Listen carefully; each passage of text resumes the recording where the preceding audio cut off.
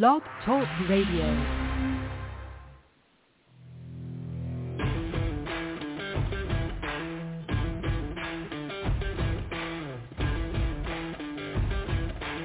The following broadcast is brought to you by the iGolf Sports Network. Golf Talk Live is sponsored by the iGolf Sports Network and Golf Tips Magazine. Here's Andrew to tell you more about our sponsors. iGolf Sports is a live stream broadcast and media production company providing quality programming designed to attract the golfing enthusiast.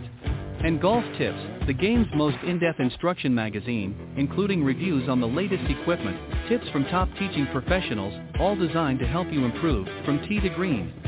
Welcome to Golf Talk Live with your host, Ted Odorico. Join Ted each week as he speaks with some of the best in golf. This week's special guest will join us a bit later. But first up is another great discussion on Coach's Corner. So let's introduce tonight's Coach's Corner panel. All right, good evening, everybody. Once again, welcome to Golf Talk Live. I'm your host, Ted Odorico, and we've got a great show for you this evening. Going to be joined here in just a moment by a couple of great professionals joining me on the Coach's Corner panel for an interesting discussion this evening. And then a little bit later on, I'm going to be joined by my very special guest. He's going to be coming back. He was here last year, Dick Zokol, founder and developer of MindTrak and also a PGA touring professional. He's retired now, but played over 21 years professionally on the tours, and he's going to be joining me to talk a little bit about, we're going to get an update on MindTrak Golf, an app that was developed by Richard and his team, and then we're also going to talk about, as two fellow Canadians, we're going to talk a little bit about the Canadian Open, which of course was canceled again this year. It was supposed to be in early June.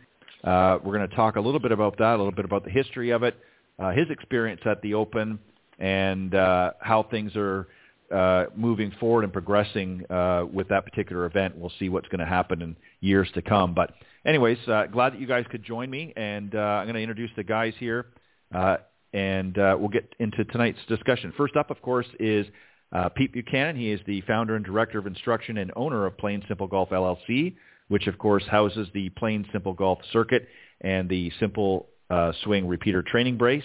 He's also been helping golfers focus on building a repeatable swing for over 30 years now. He's been a good member and standing, if you will, in the golf profession. Also, John Hughes, a PGA Master Professional and honorary president of the North Florida's PGA section. He's also a recipient of the 2013 PGA of America's Horton Smith Award, and he is one of the senior editors and a Golf Tips Magazine Top 25 instructor for Golf Tips Magazine and part of the Golf Tips advisory staff. So, guys, welcome once again to Coach's Corner. Thanks, Ted. Hi, Ted. All right, just to quickly finish what we were talking about, I was sort of going down memory lane, if you will, about how long it's been that you guys have been on the show as regular contributors to the Coach's Corner. And I think Golf Talk Live, of course, we're in the 9th season now, but Coach's Corner didn't start the beginning. It was a year later, so that would go about 8 seasons. You guys are on pretty much every second Tuesday of the month. So quick math, guys, how many times do you think you've been on, not including guest appearances?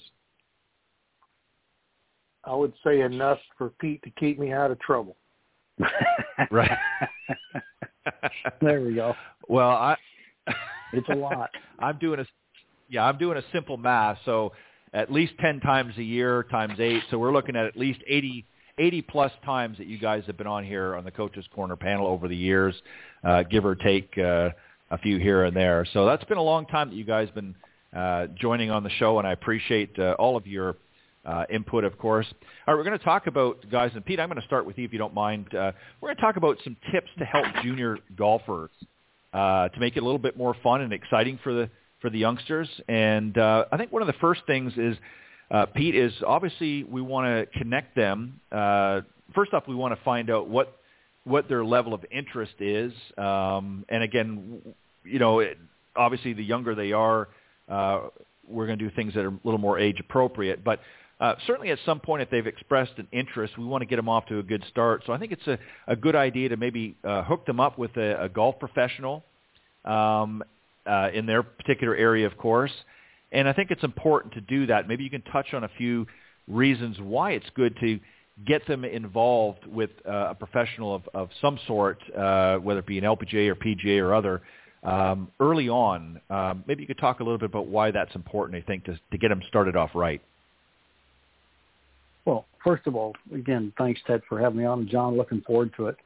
You know, as the juniors progress, you know, I get a lot of questions, you know, when I'm out at the range, and they'll have some kids that are, you know, 3, 4, 5 years old, and they're asking me, you know, when should we start them on lessons? You know, and my first response is, well, let's make sure they're interested in it first. Just let them have some fun. Give them, make sure that you get some equipment that fits, which, you know, nowadays is, you know, there's all kinds of junior sets out there that they can get clubs that fit them. You know, we didn't have that back when I started. You know, they were either too long or you cut them down and they were too stiff, or however you got your club set up. But, you know, get them something that fits. And, you know, at the beginning for the younger ones, let them have some fun. And as you said, when they start to show interest, yeah, definitely then, you know, get them some help so they can build a solid foundation. And that's really what it's all about. You know, learning how to grip it, how to aim, how to stand, you know, the basic motions and movements that are involved in, you know, learning how to get those fundamentals down early on. And, you know, that will then spur them to, you know, becoming even better than they are now, and continue their interest along with, you know, moving them in a direction of continuing to play, whether they decide to keep it on a casual basis or, you know, they want to play junior golf, high school golf, college golf. So there's, you know, definitely have to start them off with a solid foundation. Getting a professional teacher in there to help them with that is something that's pretty critical at the beginning. So I always encourage them, you know, once they show an interest, you know, get them started. And, you know, for me on a personal level, you know, I try to keep it pretty simple when they start off. You don't want to get too complicated as you're starting to introduce them, but you do want to get the basic fundamentals down. That's the solid piece that they need to have, and that structure that's going to be there, and getting them to understand, you know, all the points of it. I don't spend a lot of time at the beginning, you know, just on the full swing. I get them over to putting and chipping and pitching. I want them to understand that there's shots that are necessary to score, and, you know, there's different parts to the game, and they need to understand all of it. And, you know, and have some fun along the way. I try to set up some games for them when we're practicing, and, you know, not just, you know, putting from one spot to the other, or, you know, have a little contest with them, or put some obstacles in their way and get them to think a little bit. But, you know, just to try to make it more fun as they're going along. But I think definitely, you know, once they begin to show an interest, getting them some professional teaching help is vital for them to, you know, get the fundamentals down in their progression as they become, you know, more experienced golfers, and, you know, help to lead them in a direction that they want to go. And there are some that go the other way. They show some interest, and then they go along, and then they get to 14, 15, and other sports come in, and they're gone. But you know what? That's okay. Yeah. That happens too. So, but I think once they begin to show that they want to play, yeah, getting them some professional help, professional teacher, professional golfers, PGA, LPGA, whoever's there available, is definitely a sound thing for them to do to get started. Yeah, and great points. And I think you're exactly right. I think it's, again, you have to look at the age, number one, and there's sort of a natural progression. Firstly, you want to find out if there's any interest whatsoever or attraction to the game, and maybe their parents play golf, John, or something there that they've been exposed to it somehow, and now they've maybe expressed an interest in wanting to have a little bit better understanding of the game. And I think it's important to have that early introduction with a golf professional. One thing I do want to ask you, John, is I'm going to ask you a different question because I think Pete pretty much covered that. But I think typically, and you may or may not agree with this, I think early on when you do get them into starting to take some instruction, is it better to start them off in more of a group environment, like group instruction? Does that work best initially? And then as they progress and they take a more definitive interest, then sort of wean them off into more specialized one-on-one instruction. What are your thoughts here as far as when's it appropriate for group instruction and when's it appropriate for a one-on-one format? Great question, Pete. Great answer to the last question. Appreciate Ted, you having us both on the program. Looking forward to a lot of fun with Pete as always. Group or individual has a lot to do with the individual. There are kids that don't function very well in a group. They need individual. There are kids that thrive in the group, and that's where they start. It's a lot of discussion back and forth with parents to figure out which is the best environment for that youngster to start the game. I think the majority of them do have more fun in a group, especially when the group is centered around what's called gamification, making the instruction more game-like.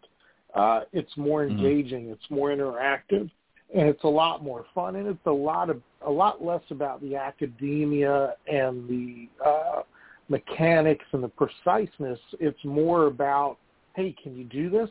You think you can do this? Show me you can do this. And giving the child a challenge, and then if they fail or succeed, either way, you've got them in your pocket from an instruction standpoint of view. If they succeed, you know you can reinforce the skill. If they're failing, you know that there's a teachable opportunity.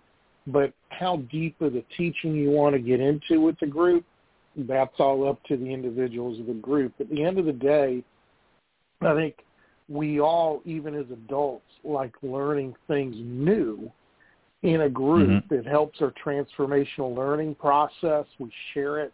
We bond with that. We can share similar stories, as well as we're able to sort of struggle along, really take a nice bath of clean water. When someone succeeds, we all feel part of it. And when someone's in the dirty water, we help them out of it. It's a very simple concept, the group situation, but again, addressing the individual. Maybe the child's autistic. Maybe the child has a learning disability. Maybe the child's got such a schedule they can't fit into a group. That's a little bit different case scenario. That's a totally different subject topic all in itself. But when that youngster needs to have the individual instruction, I think the same philosophy, parents, you should take with that. Find an instructor who's going to make the instruction fun. It's not about the X's and O's. It's about creating a self-challenging situation where the child can show themselves what they're capable of doing, can ask questions in an environment they feel comfortable in, feel secure in.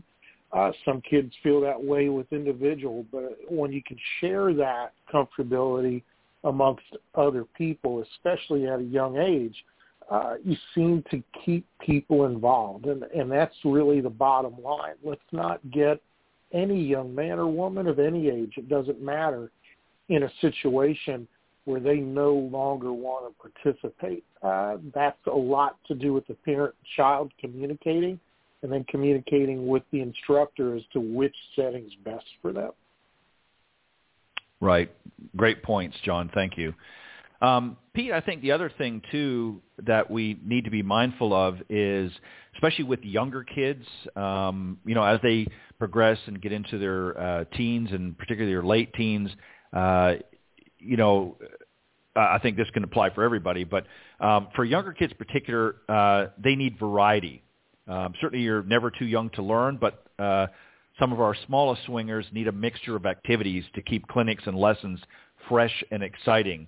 Really any activity that emphasizes hand-eye coordination, balance, or athletic movement certainly is good for golfers' early development, but may not necessarily be something that you want to start a youngster off with. But that variety is important, right, Pete?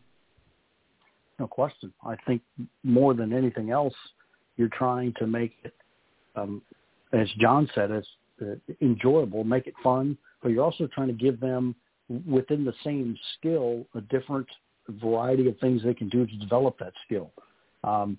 We try to take, especially the short game, and give them, different scenarios, or give them different things to do, where we'll put, an obstacle up, sort of like a high jump bar, and that we can adjust and say, I want you to hit it under it, I want you to hit it over it, and without really giving them the technique or the mechanics of it, just say, hey, can you do it? Just like John said, hit it underneath this, hit it over it, what club would you need to do this? And sort of start to get their imagination working a little bit while having some fun and hitting some different types of shots while they're doing it. Or, just looking at the range and there's a 50-yard sign. How many of you can hit it? What would you think? See if you can hit that sign. What club would you need to use to do it? What type of shot would you need to hit to hit it? The sign's only about 4 feet off the ground, so what are you going to have to do? Do you want to come in from high? Do you want to go low? And so I think in all the different areas, you have your basic putting, chipping, pitching, but I think in all of those different setups, the more ways you can work around the skill set and give them different options to develop that skill, I think the more interest they're going to stay in it, the more fun they're going to have, and I think that's going to continue them to continue on and create golfers out of them for the rest of their lives. So, yeah, there's no question. You have to have a variety of things for them to do. I know for the little ones, we have some programs that we do, and many times they don't even have a club or a golf ball around them. We're doing all kinds of fun activities that, have some motions that are similar to what golf is going to do, but we're doing something else. Just to have something different, have something fun and something they're more familiar with. All the young ones, what other sports do you play? And then try to incorporate some of those pieces of the other sports they play into what we're trying to do with our stuff, just to give them some familiarity with, other things that they're used to doing and, using those skills to help their golf skills. So definitely one of a variety of things that they're trying to do. Well, I think that well said. I think that old saying, variety is the spice of life, I think is never more true than in a situation like this. Thank you again, Pete, for some great points raised. John, I think, another old saying is don't sweat the details. Obviously, as Pete pointed out earlier, solid fundamentals are important. But it's fine, I think, for a beginner to have a few flaws in their grip or stance as long as they are hitting the ball and having fun and obviously wanting to return to the course. But there's also a time, too, I think, would you agree, that we want to kind of turn the pupil into a teacher and having them ask questions about why maybe a change might be necessary in their swing. What do you think about that? Well, one of the coaching styles I adapted early on was trying to have my clients become their own best coach by asking them insightful, introspective questions. And there was something mentioned earlier, Pete, sort of when we were talking about when should a child take lessons. One of the answers I provide parents is when they're asking questions that you can't answer. And that's the beginning of that process. When any child's asking questions about something they're passionate about and a parent's not able to provide those answers, it's time to get instruction. It's time to provide lessons and tutoring and mentoring to that youngster to fuel the passion from the standpoint of view of providing instruction versus having the client, regardless of the age, provide their own instruction. Really good coaches are going to always ask provocative questions. What did you feel? What do you think of what you did there? Can you tell me where the face of the golf club was at impact? 3 very simple questions that make any youngster be self-reflective. What did I do there? What did I feel there? And if I did this and did that, where was the face? Anytime you can get a child thinking that way cognitively, you've got them in the right space. You've got them in the right frame of mind for retained learning. And that's always something that I know I'm seeking out. Pete and I have had this discussion in the past off the program, and I know he does the same thing. We can't be there all the time. And for someone to play golf and continually turn around and ask somebody, well, what do I do next? What do I do next? How do I do this? How do I do that? That's not a great lesson you're taking if that's what you're coming out with.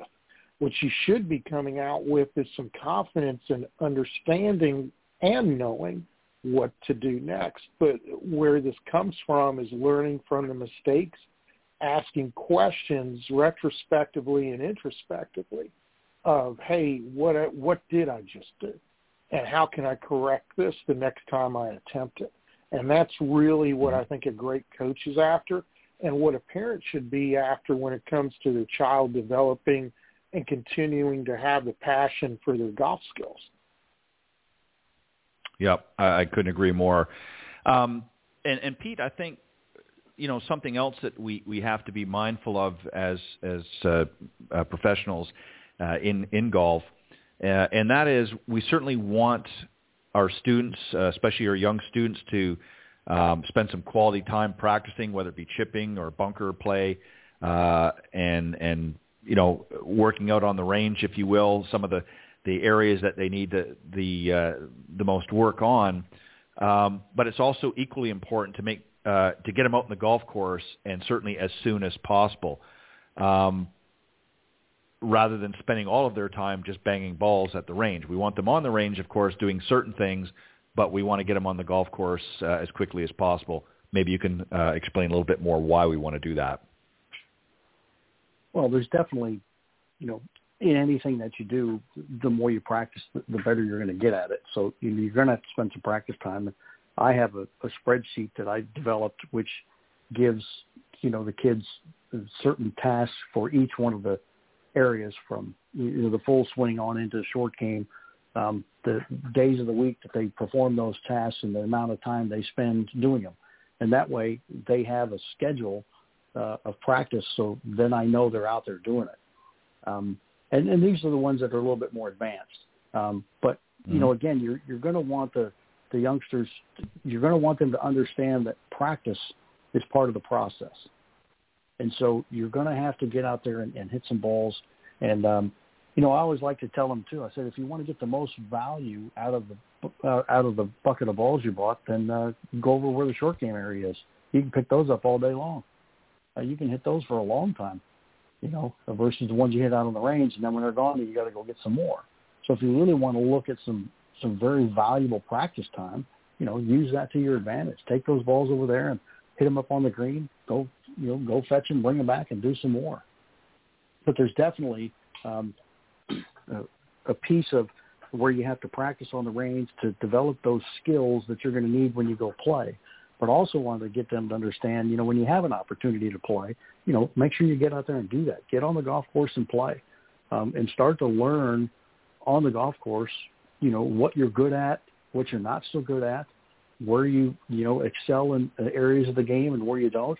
And then let's use that to our advantage. So when we go back to the practice time, let's take those areas that you're not very good at and let's incorporate them into that practice schedule that we have, so we can advance those skills, and while still maintaining the other ones, but then start to get you better at the things that that give you a little bit of difficulty, so that way we can have a well-rounded game all the way around.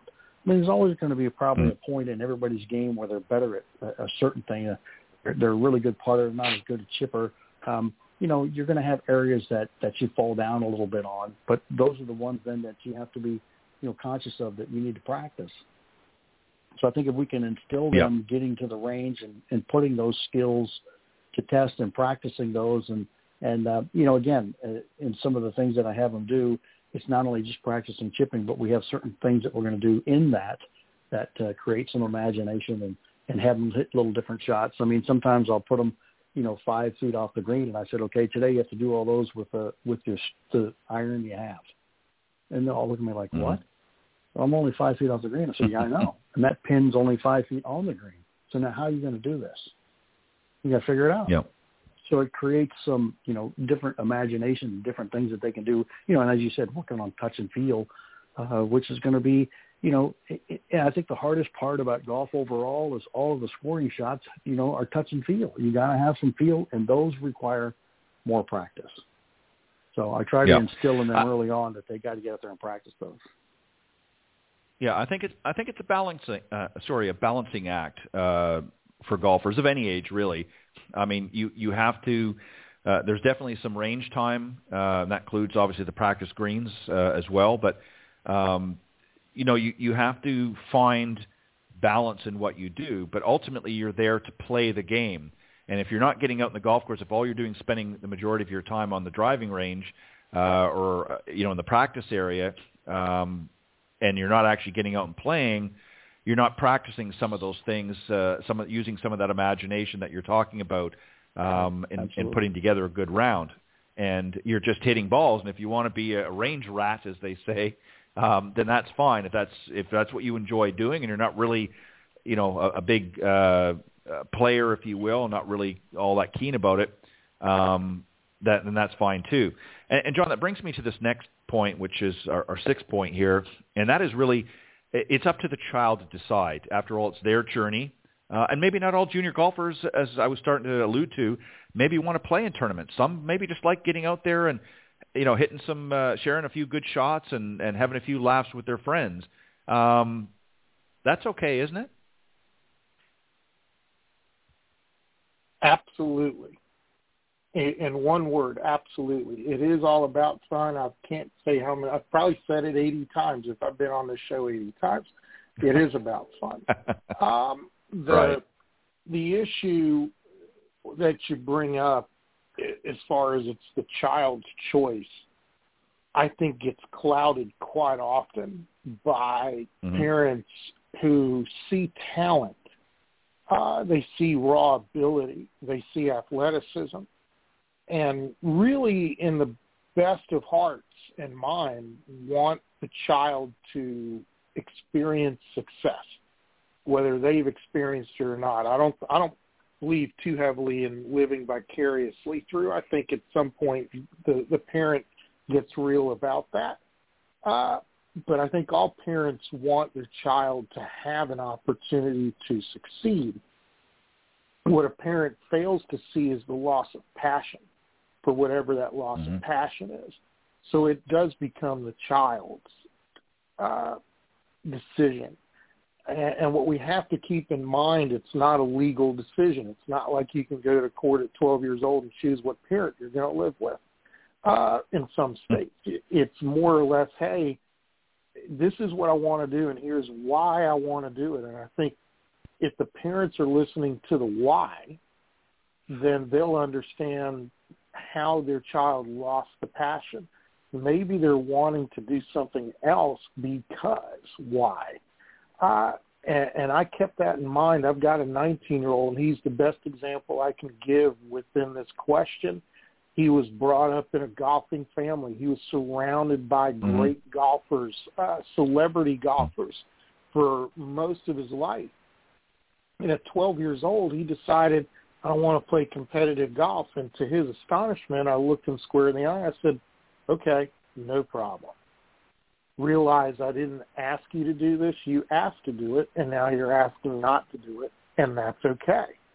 What I didn't want him to do is completely burn out and dismiss golf.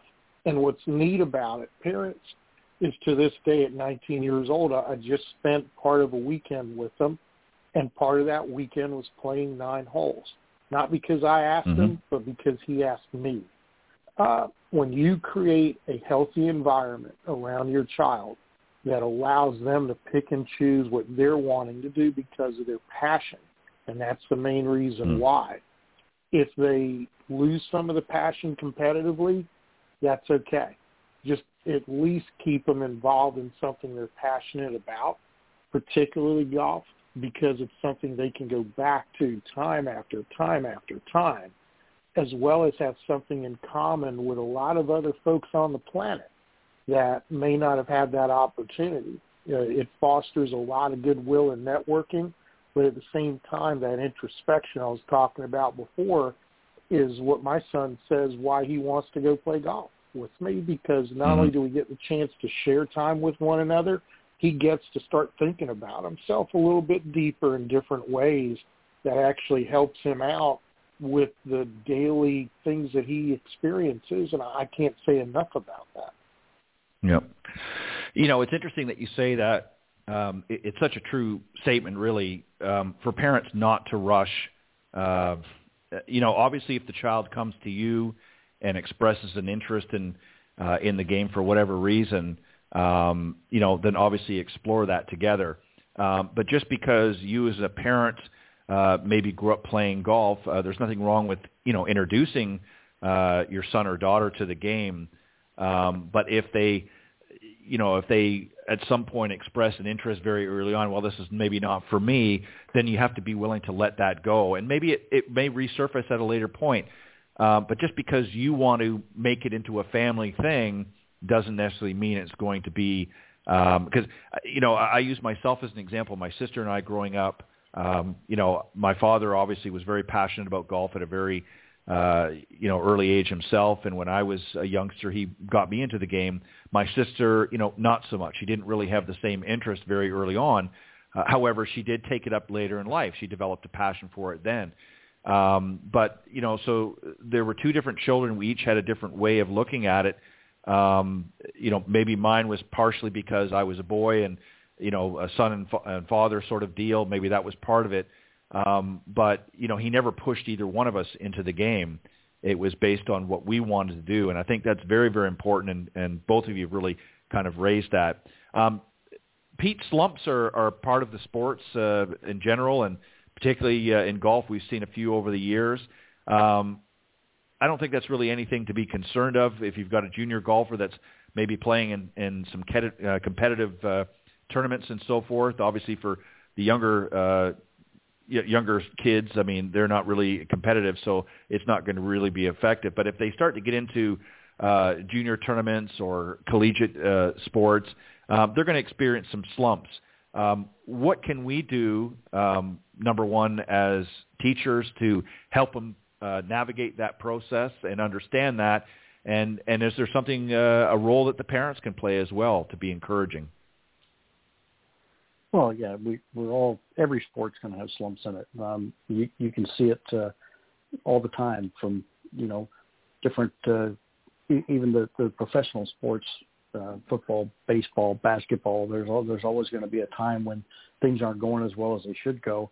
And I think more than anything else, it's letting them know that those situations, may come up. And when they do come up, don't lose focus on what we're trying to do. We've just got to learn from this particular spot, understand what's going on, and let's try to combat what's happening there and learn from, why things aren't going as well as they are, and, the things that we can do to make them better. So, there's it's not always going to be, rose and gold going on when you're playing golf. I mean, there's just so many different things that can happen, so many different golf courses. And I know, I tried to explain to one of the juniors. He's got a pretty good game. He's got a shot shape that he likes to play.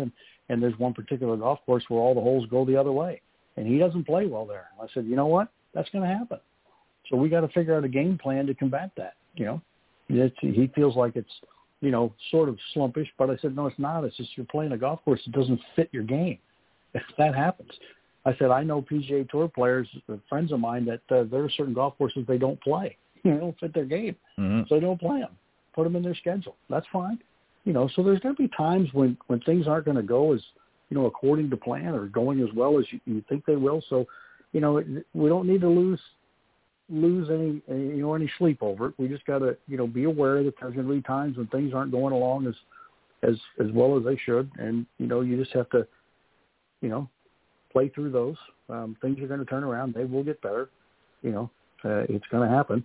You will get through it, and we'll come out on the other side learning from what happened. And, maybe those slumps will be a little bit smaller the next time. But, yeah, every sport has it. It's just the way it is. I mean, there's no reason to really look around the other side. We just have to learn from it, understand that they're there, and then, continue on down the road. And hopefully they get smaller as they go. But you know what? There's so many elements that come into it, even from especially in today's day and age. I mean, I was just talking about one of the players that I'm helping coach with at the University of Missouri, who's the last 4 or 5 holes, just wasn't playing very well. And I said, well, how's your nutrition? Bingo. There it is. Mm-hmm. Running out of juice in the last 4 or 5 holes and running out of energy. So I said, well, we need to change that. So it could be something like that too. So there's so many elements that are involved today, so a conversation is good to have to find out what's going on overall and, use everything we can to help them through it, to soften it a little bit as we can and, move forward from there. I couldn't agree more. And you know, I think one of the other things that we have to, you know, keep mindful of is even a negative experience can be turned into a positive.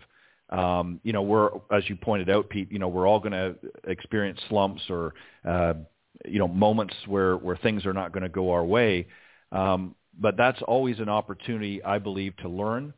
And it's also a great way to develop your mental strength, because if you can ride it through and if you can develop your mental game a little bit more through those slumps or difficult stretches of time, you're going to become a better player. I mean, even the best players in the world, you know, Tiger, Jack, you know, many of the other great players that have come along over the years have all experienced those moments. But it was the ones that were more mentally tough, if you will, for lack of better words, that were able to ride it out. There were others that didn't have that same toughness out in the golf course and ultimately ended up, you know, either giving up or just not, you know, continuing on very well for the following years because they just weren't able to get over it and started making a lot of swing changes, a lot of very aggressive changes in their game in order to overcome it, as opposed to just sort of letting it happen. John, I want to switch gears just a little bit. I certainly want to continue to talk about junior golf, but I want to get into a little bit more advanced junior golf as we continue on in this discussion. And, you know, now we're getting up into maybe high school or even as far up as collegiate golfers. Our focus as instructors is going to change. Earlier on, we're obviously, as Pete pointed out at the very beginning, you know, we're dealing more with fundamentals and really understanding the basics of the game. But when they start getting into a team format or into a higher level, now it's not an instructor's hat anymore. It's more of a coaching hat. What do we need to do with junior golfers at this point when we make that switch from teaching pro to maybe a coach? How does our role change and how we deal with that particular individual? Well, I've been at that particular part of the industry for quite a while, and the biggest role change that I have had to experience for myself is being more than just an instructor. I've talked about this in the past, that the vast majority of people out there are teachers, then you become an instructor, and the very top of the pyramid, less than 2%, 3% by some estimates, is that coach. And the way I describe it is, remember your favorite teacher in school, that person, when you saw them at the mall, they said hello and engaged your parents. Or when you saw them somewhere else, just out in the middle of nowhere, they actually asked you about you and not about your schooling.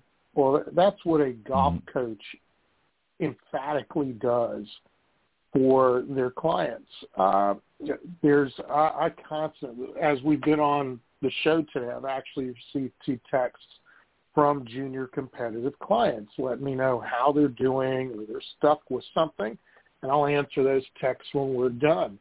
But it's, 7:38 in the evening on the East Coast. My job's never done. So one of the things you look for in a coach is, do they look at it as a job? Teachers and instructors do. Coaches don't look at it as a job. They look at it as a lifestyle, as a way of life, but they're an integral part of the child's development to become that much more competitive. I think that's the biggest thing that I can tell parents about from a junior golfer standpoint of view. Don't be surprised if your coach, again, to reiterate what I said before, has you start becoming your own coach. In competitive situations, it's all about the weakest piece of chain metal in your armor.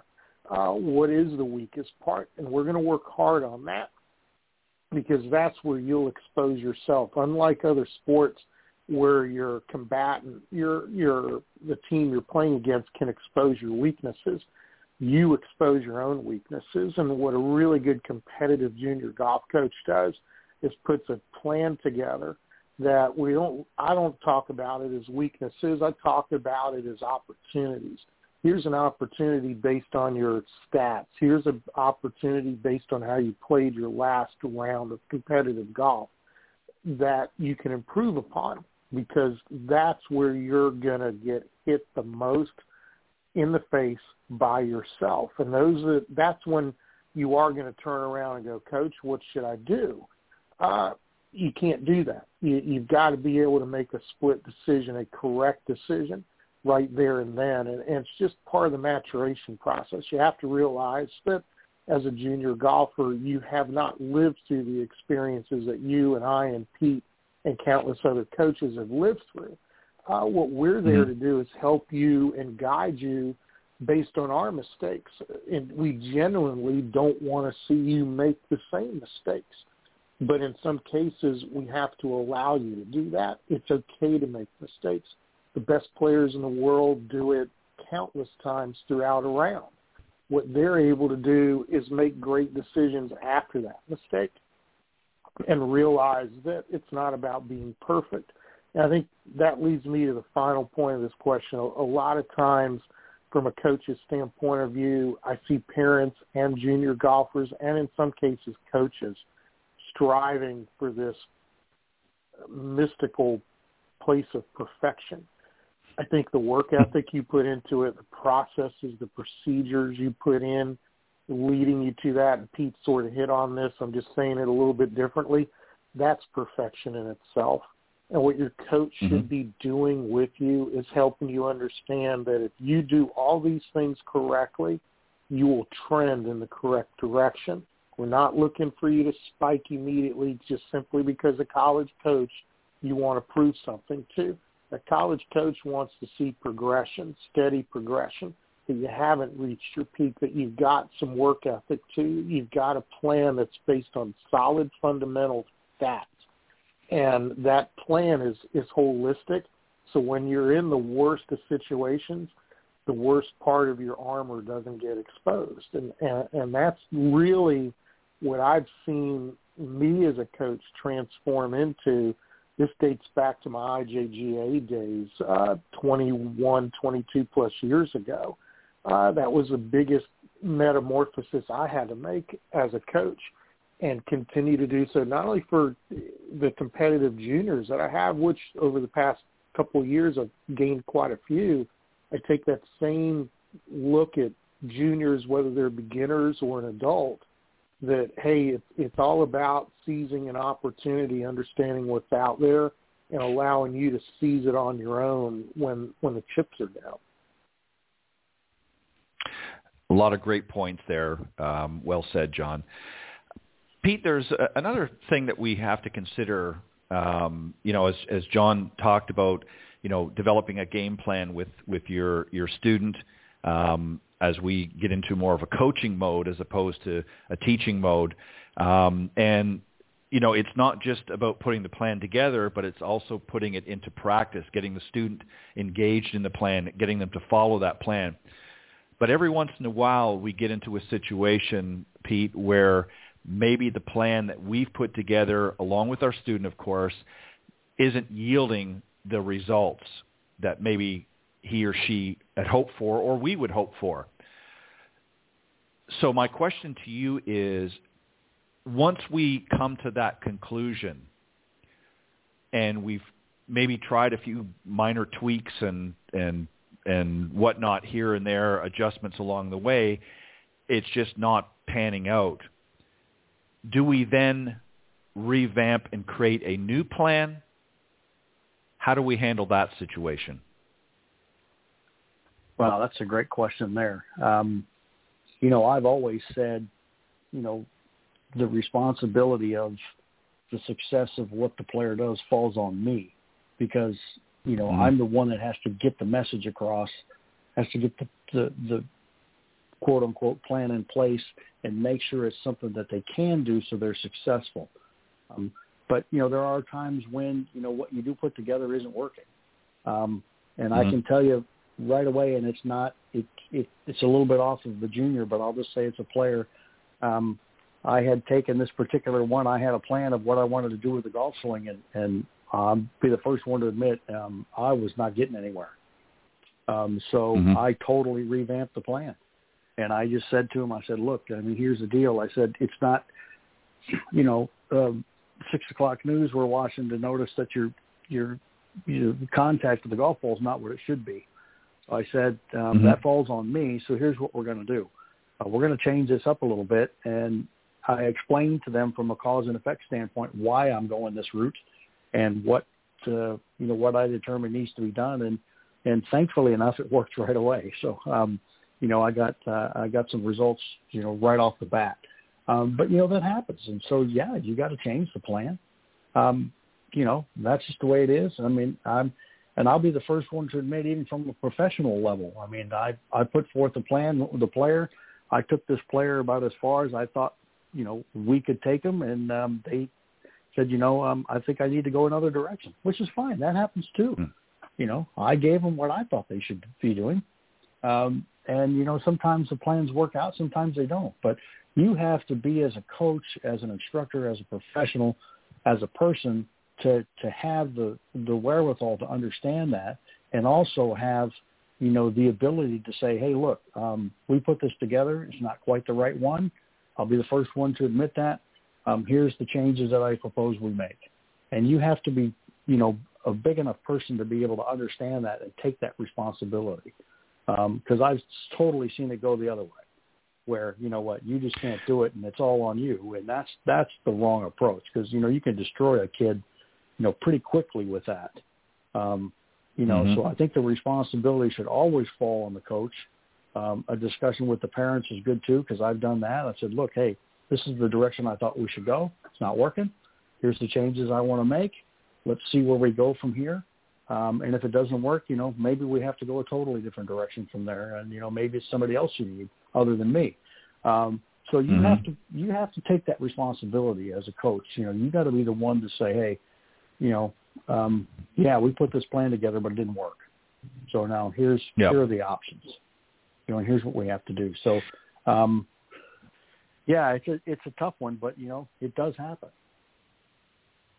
Yeah, and that's a great really way to approach that question, Pete, because, you're 100% right. Too often we see, and it's not just in golf, we see it in every aspect of life, where, sometimes egos get in the way. It can even be the students. Sometimes a student gets stubborn and thinks, no, I have a better way, and they're not always following the instruction the way they should be, or they're negating certain aspects of the instruction.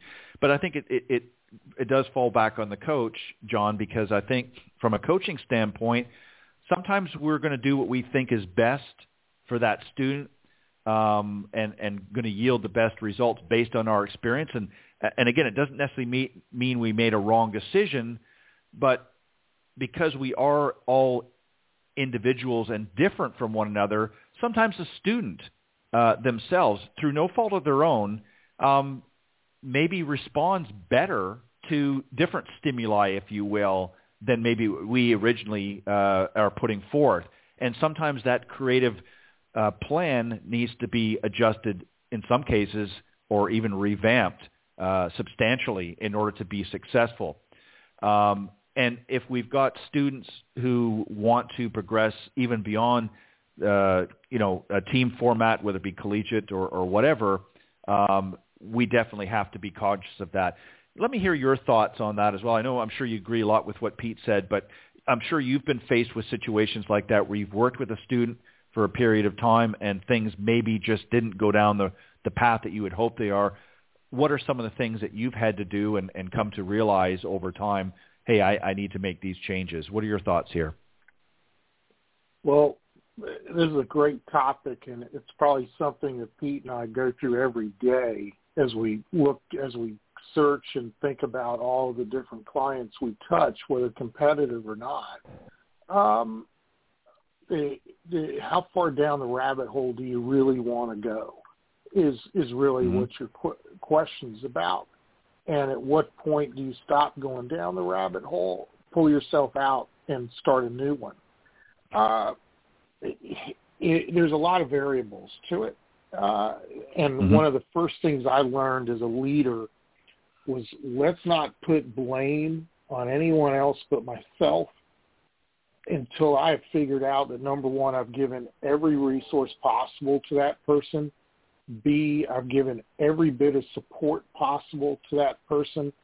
And C, I've exhausted my entire knowledge base to help that person. And my knowledge base is just not me. It's the library in my office. It's you. It's Pete. Mm-hmm. It's the other people that I know in the industry. And I will put that blame on me first. And will be the first one to pull the plug, especially if I see someone in discomfort, physical, mental, emotional. It'll show through in a lot of nonverbal first. And that's typically when I'm thinking about it. And I think Pete would agree there's probably been a couple of times where you wake up at night and have this epiphany that if you keep going down the rabbit hole and do this different, then you'll get to the other side. And most of the time, I would give you a coin flip's chance that that's going to work. You have to recognize as a coach, hey, have I done everything humanly possible to help this young man or woman out? Number one, if I answered all those questions I just raised as yes, I'm then going to go down another variable track. And what is that variable track is, what is that junior doing? Are they capable of it physically, emotionally, or mentally of what I'm asking them to do? Do they have the time to do it? Are they getting the support at home to do it? Sometimes grades, sometimes other priorities get in the way. You have to look at it very holistically and eliminate the variables, starting with the coach first. If you're a coach out there listening, please heed to that advice. If you're a parent, ask the coach, have you done everything humanly possible? My son or daughter is this, that, and the other. Before we start changing directions, which I'm willing to do, I trust you. Let's make sure that we've done everything that way. It's okay as a coach to admit that you're wrong. I don't think anybody really wants to admit that at any point. Right. But there's ways of saying, hey, look, we spent 2 months trying to get this accomplished, and for whatever reason it's not working. I'll take the blame for this. I apologize for you working as hard as you have, regardless of where the blame is pointed. But it's the job of the coach and the parent to sort of stop everything in its tracks, to say, look, we had this type of success before this point in our journey. We need to back up a little bit, do some Socratic learning to that point, and move in a slightly different direction. Maybe it's a slight alteration. Maybe it's a complete and utter 180-degree change.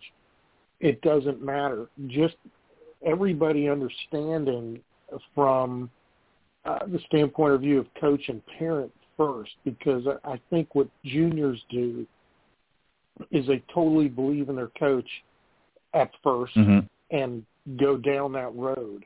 And if they go down the road and things aren't working, they're of the experience level, the age and experience level of not taking ownership quite fully. And they're looking for somebody or something to blame.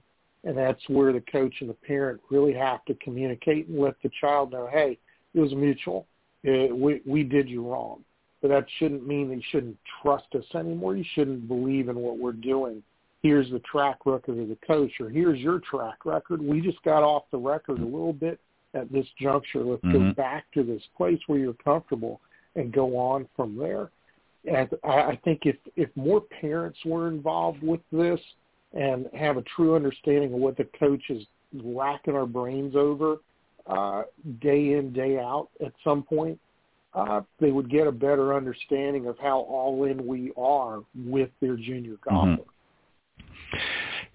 Great point, John. And, one last thing I just want to add to that is I think from a coaching standpoint, when you're working with a junior golfer and you're, getting into, and I hate to use the word slump in your approach, sometimes I think it's good and it's honest as a coach to bring in another set of eyes, another professional in to take a look at the situation, because a lot of times when you're entrenched in a program or teaching philosophy, sometimes we get a little bit narrow, or our focus gets a little bit narrowed, and sometimes bringing an outside perspective can shed maybe some new light to the situation, and I think that's good as well. And, Pete, as you pointed out, I think, or might have been John that pointed out earlier, about nutrition. There's other factors as well. It may not necessarily be their ball striking. It may not necessarily be other aspects of their game. It might be the fact that they're not nutritionally taking care of themselves and they're losing steam out there,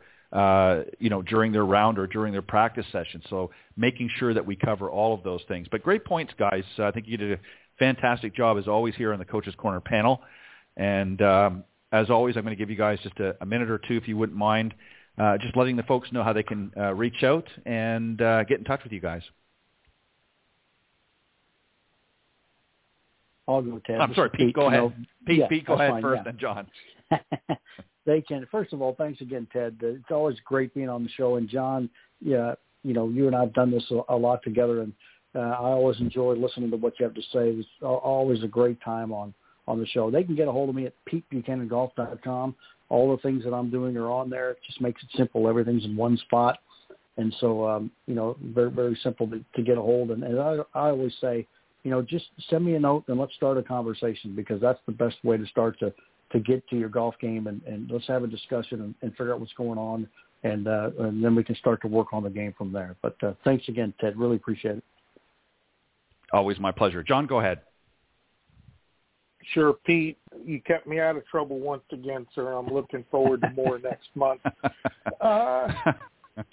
Ted, always an honor as well. I appreciate the opportunities you provide me. And if anybody's needing to get a hold of me for coaching, it sounds like I was sort of a counselor this evening as well. I can freelance with that. John Hughes Golf, that's all you need to remember, whether it's a website, a social media channel. I do want to remind people that you can receive my coaching virtually through Instant Golf Improvement, which is a virtual portal I set up a couple of years ago. It's a great opportunity to get some great coaching, just view a lot of great video content within a library, and looking to expand that as we go. Again, thanks, Ted. Thanks, Pete. And I hope everybody has a great weekend. All right. Sounds good. All right, guys, have a great one, and I will see you next time here on the Coach's Corner panel on Golf Talk Live. Have a good weekend, guys. All right. You too. Thanks, Ted. All right. We're going to take a quick message break, and then we'll be back with this evening's special guest. This edition of Golf Talk Live is brought to you by Golf Pal, the best place to find only the finest in golf training aids and accessories. Get in on some great deals on leading products such as Down Under Board, Rapsodo, Golf Slingshot, and more. Visit golfpal.golf today. And don't forget to subscribe to our newsletter. Golf Pal. We're serious about your game. The following ad is sponsored by Golf Tips Magazine. Are you tired of being short off the tee? And what about those 3 putts? Forget about it. It's time you got serious about your game. Golf Tips, the most in-depth magazine in the industry. For over 30 years, Golf Tips has delivered expert content such as the latest golf instruction from America's top pros, simple-to-follow practice and game improvement drills, fitness and mental game tips, equipment, training aids, accessory and apparel reviews, golf destinations and travel tips for every budget, and so much more. Don't miss a single issue. Go to golftipsmag.com and subscribe today. All right. Very excited to have this evening's guest join me once again. He is the founder and developer of MindTrak Golf. He was also a PGA touring professional, now retired. For 21 years he's been on the tour. Has developed an incredible system. We talked about it a few months back about MindTrak Golf. We're going to talk a little bit about that a little bit later on, but we're going to talk about a few other things as well. Of course, I'm talking about my very special guest and fellow Canadian, Richard Zokol. Please welcome my very special guest. Good evening, Richard. Welcome. Thank you, Ted. Always a pleasure to be with you, and thank you very much for the invitation to chat some golf. All right. I'm going to let you do more chatting, and I'm going to listen because I know you got a lot of great things to say. One of the things that I wanted to talk about, we're going to talk about Mind Golf. We'll get an update on that and how are things moving along and some of the other things that you've got cooking there. But I wanted to talk about, since we're both Canadian, about the Canadian Open. I mentioned that to you when we set this up. And obviously this year again, because of the pandemic, they canceled the event, which was supposed to be back in June. Right. And hopefully we're going to have it next year, but we'll see what's going to happen with this pandemic that seems to be surging and rising here and there. But I want to talk to you about a little bit about the history of the game. Now, obviously, I know you've played in the Canadian Open, obviously, over the years. And one question that comes to mind right off the bat is there was always a lot of talk, and a lot of people considered it, not just in Canada but elsewhere, that the Canadian Open was considered to be the fifth major. First off, do you agree with that in your assessment? And should it have been made a fifth major? Well, it used to be, when it was considered, this is before the Players' Championship. The Players' Championship came about in, I think, around the early 70s. But prior to that, the Canadian Open, and I don't think there's any fifth major. And if there is going to be a fifth major, I believe it should be the Players' Championship. I think all the Open Championships governed by the R&A, U.S. Opens, the USGA, PGA, of course, is the PGA of America, and so forth. And the players themselves, the tour, they're a governing body, and they're the people that are the contestants that are playing in it. So if there's going to be any fifth major, it should be the Players' Championship. And but what we're talking about was back in the day when they used to take only 4 players to the World Series of Golf, and that was it at Firestone. Mm-hmm.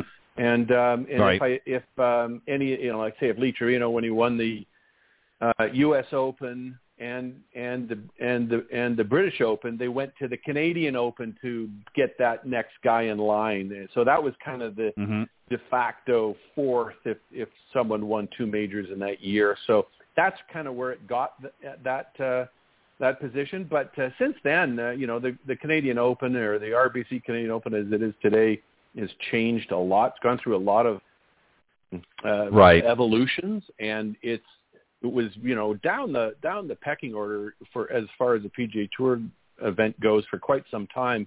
Now RBC has really done a great job with their ambassador team, and they have the Heritage Classic in Hilton Head as well, and they're doing a great job. Right. And it's unfortunate they haven't gotten back, because they had some, St. George's the past couple of years is just one of the greatest golf courses on this planet. Mm-hmm. Yeah, exactly. And that's where actually it was going to be held this year if it had have gone through. So unfortunately, regrettably, they put it off another year again because of the COVID concerns, and it's understandable. Sure. So, what were some of your? I mean, for many years. Let me back up for a second. For many years, the Canadian Open was held. In fact, 30, I believe, at Glen Abbey in Oakville, Ontario. Yeah. And that was always a fun and interesting. I used to go every year that I could to watch you guys tee it up, and a lot of great memories there, and some interesting holes. What are some of your, in general, of the Canadian? We'll get into that in a minute. What are some of your fond memories of playing at Glen Abbey and the Canadian Open in general? What were some of your fond memories of that event, and particularly at that venue? I've got a lot of fond memories. And my very first Canadian Open, I was just finished my freshman year at Brigham Young University, and I qualified, got to play in 1978 at Glen Abbey. And boy, at that time, this golf course was tough. That was, Jack had just finished Glen Abbey, just finished building Memorial, and those were some of the toughest golf courses on the tour at the time. And so that was a fond memory. Another time, a couple other ones. One, I think it was 87 or 88 that I had the 54-hole lead. We're tied with the lead going into the final round, and I hadn't won yet. And this is, the Canadian Open is like it's a major championship to us Canadians, and sure.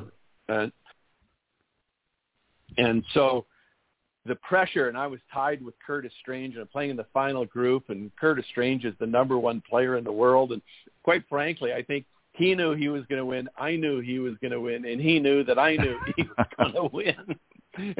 And I'm trying to settle down. I shoot, make 3 bogeys and no birdies that day, and I'm just trying to, be as comfortable as possible. But another time, I think it was 84, I finished 5th in the tournament, and I'm on the 18th hole, That's right, when Greg Norman wins the tournament, and he's going head-to-head with Jack, and they're coming down 17, and I'm coming down 18, and this is on Sunday, and I make this shot, and I birdie the last hole, and it's on television, and the roar of the crowd backed Jack Nicklaus off his shot on 17, and usually Jack does that to other people, and I was like, right, that's pretty cool. I backed Jack Nicklaus off his shot when my birdie went in.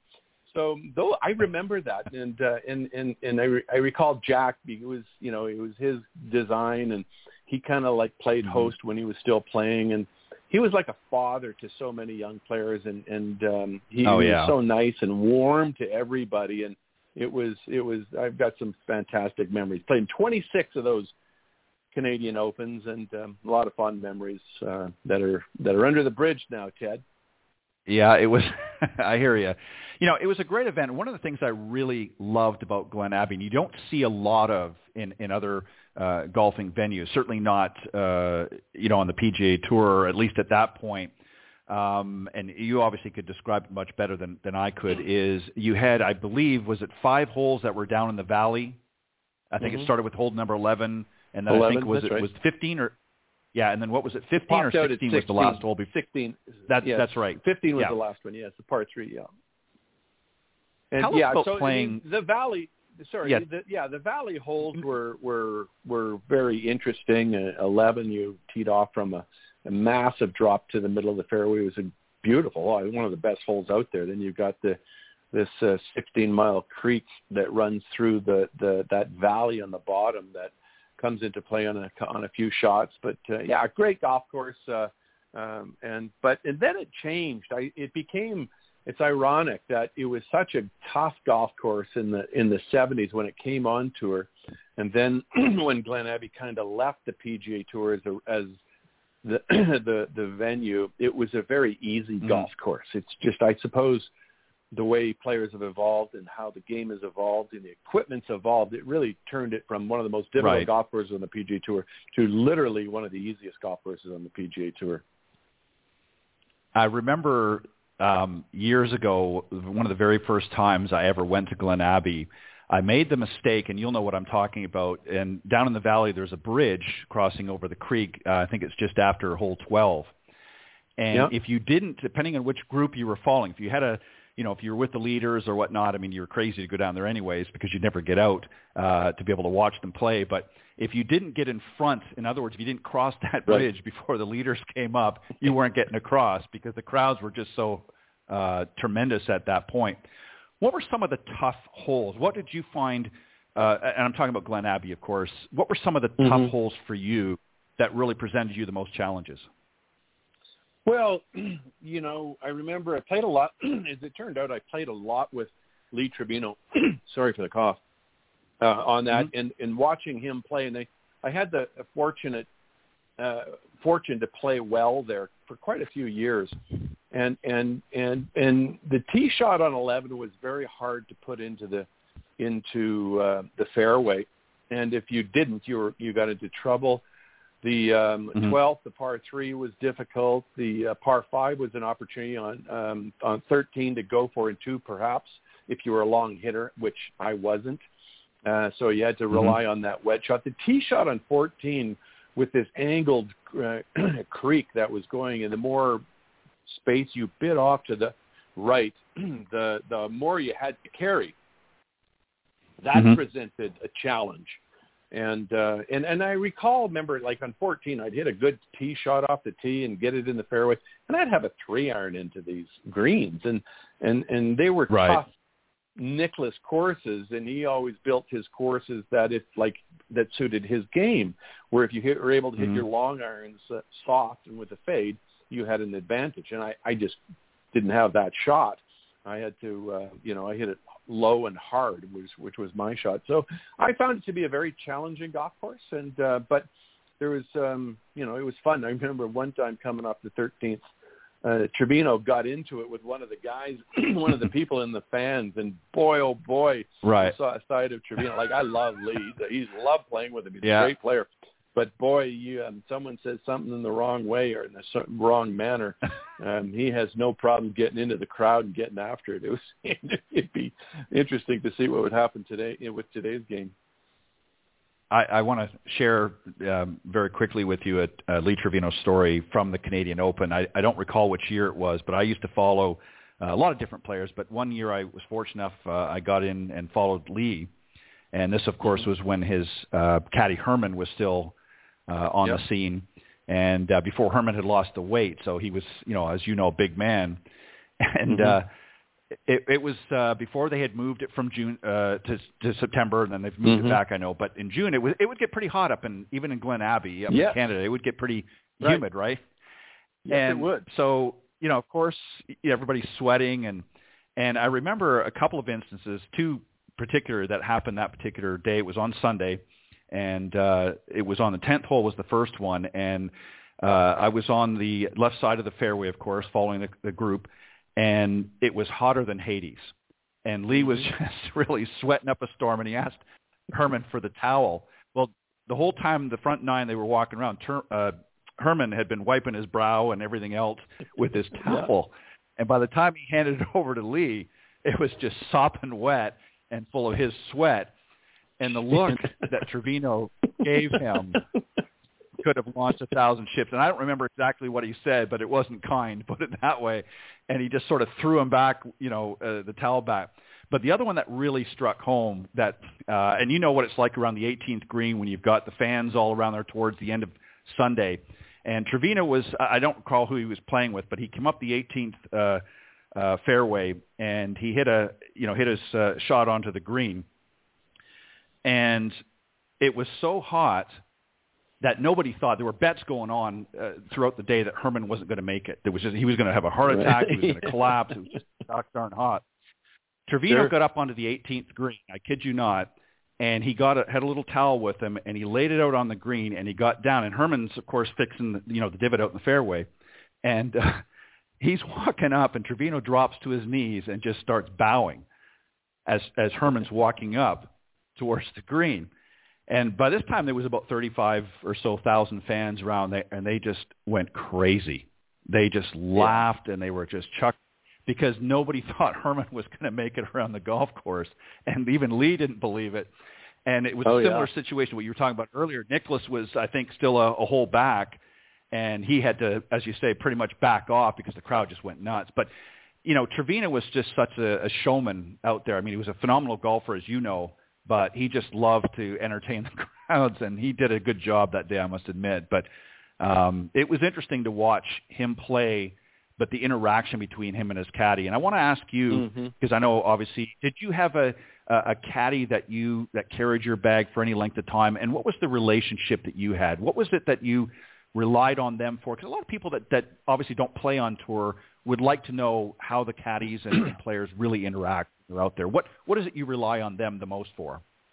Well, it's basically all the caddies, they know how to go through all the procedures of getting the yardages, and their job basically is I think to control the horse just like a jockey does, to kick it in the butt when it needs it, to snap it out of certain types of mindsets type of thing. A good caddy does that. And when you mesh with a caddy, you seem to get on the same page of picking the right club, the right shot, and getting them to confirm, not just say yes because they have to say yes, but to absolutely believe this is the right shot. And it gives you a boost. And when you're on that, it's kind of a rhythmic thing. And at the same time, you can fall out of rhythm with your caddy and things don't go well and the chemistry doesn't work. And that's the time when you get to, you just trade caddies. I've had caddies for years. I've had caddies for short periods of time. I'd go through phases where I'd get a little sloppy and I'd take over and, and say, give me the yardage book. I'm doing the yardage book. Or because you need to shake things up.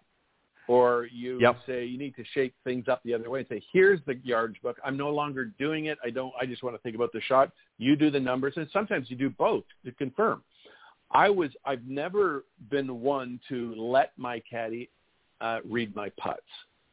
I felt that even though if I read the putt improperly, that my conviction to hit the putt would work out best in the overall.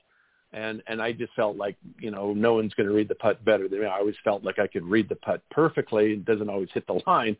But when I did get confused, that's only when I'd bring my caddy, and it was very on few occasions. I'm not one. I don't like what caddies are doing. I said this to Mike Weir a couple years ago at the Canadian Open. I said, look, picking a shot shouldn't be a committee meeting.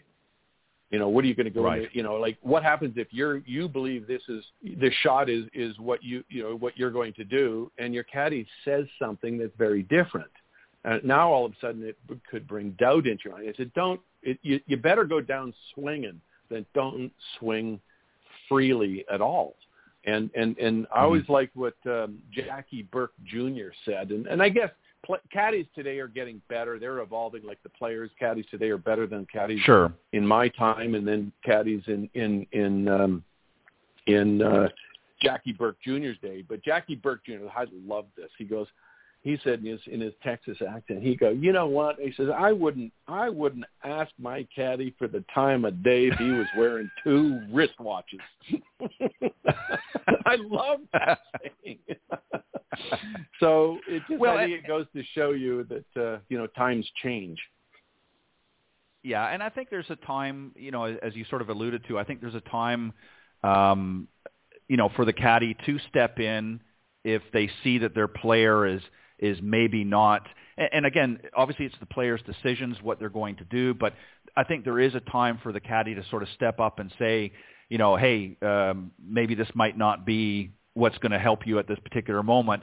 And obviously some players are going to be more receptive to that, but then there's a time too where they need to step back and just let the player go and not, especially if they're doing well. Right. I mean, so you've got to find that balance, and that's not an easy thing to do because obviously you got different personalities, of course. But that presents, right. It takes a lot of courage on the caddy's part. You've got to, and there's a few that are really good out there. Stevie for all, when he was working with Tiger, he worked for Ray Floyd. Right. He worked for him. He would take charge, or I wouldn't say he would take charge. No, that's not true. He wouldn't be afraid to step in, like you mentioned. If he saw his player, they're on track together, the caddy knows when the player is off track, and the player knows when the caddy's off track. So it goes both ways. So sometimes, a player gets off track and he goes down a rabbit hole or something like that, and a good caddy will say, "Hey, pro, back off here. Let's have a thought." And there's nothing wrong with that. That the players go, "Hey, look, let's have a conversation. You see something? Let's talk about it, and then get clarity." The decision's made, and then you go. Mm-hmm. Yeah, I agree with that. I think from a caddy standpoint, they've obviously got to know their player very, very well, and that takes time. I mean, if you're just starting with a caddy right now, let's say this year, there's a sort of a trial period where you're getting to know one another, you're getting to feel comfortable with one another, and certainly some good decisions, hopefully more good than bad, are going to be made, but there's going to be some bad decisions. And you're right. I think there has to be a certain courage that the caddy has to be able to say, hey, Dick, let's rethink this position right here, and if they're afraid to do that, then it's not going to work. And you know what? Sometimes they're going to make a suggestion, or they're going to say something to you that's not going to hit the right chord. They've got to be prepared that you're going to hit them with both barrels too. So they got to have thick skin, right? I got to tell you this caddy story of mine. There was this caddy out there, and if you've been on tour any amount of time or been a caddy out there, his name was Harry Cadell, Harry C. And Harry C. was one of the most passionate caddies. I brought him out this was 1982 in Greensboro, and he wanted to take charge. He couldn't help himself to take charge. And I'd get into more fights with him. And I loved the guy, and he loved me, and he loved everyone. He was very close with Tom Lehman and a few guys out there. And I'll never forget, this was 10 years later, I won my first golf tournament with Harry C. in 92 in Hattiesburg. And I'll never forget coming down the last few holes, and he could read the grain really well. And I couldn't read grain in Hattiesburg, Mississippi.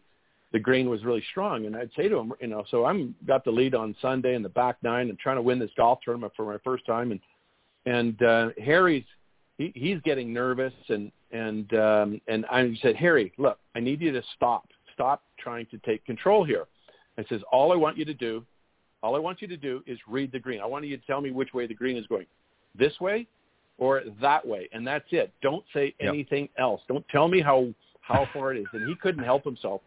And he'd say, Pro, I want you to put it out there about 3 feet to the left, and I want you to slide. I go, Harry, stop. I need you to. We got into almost a fist fight coming down 17 and 18, and I'm just telling him to shut up. And then I win the tournament. It was great. It was fascinating. But then one time we're playing, and this was another 10 years later. We're in Fort Smith, Arkansas, playing in a Corn Ferry Tour event.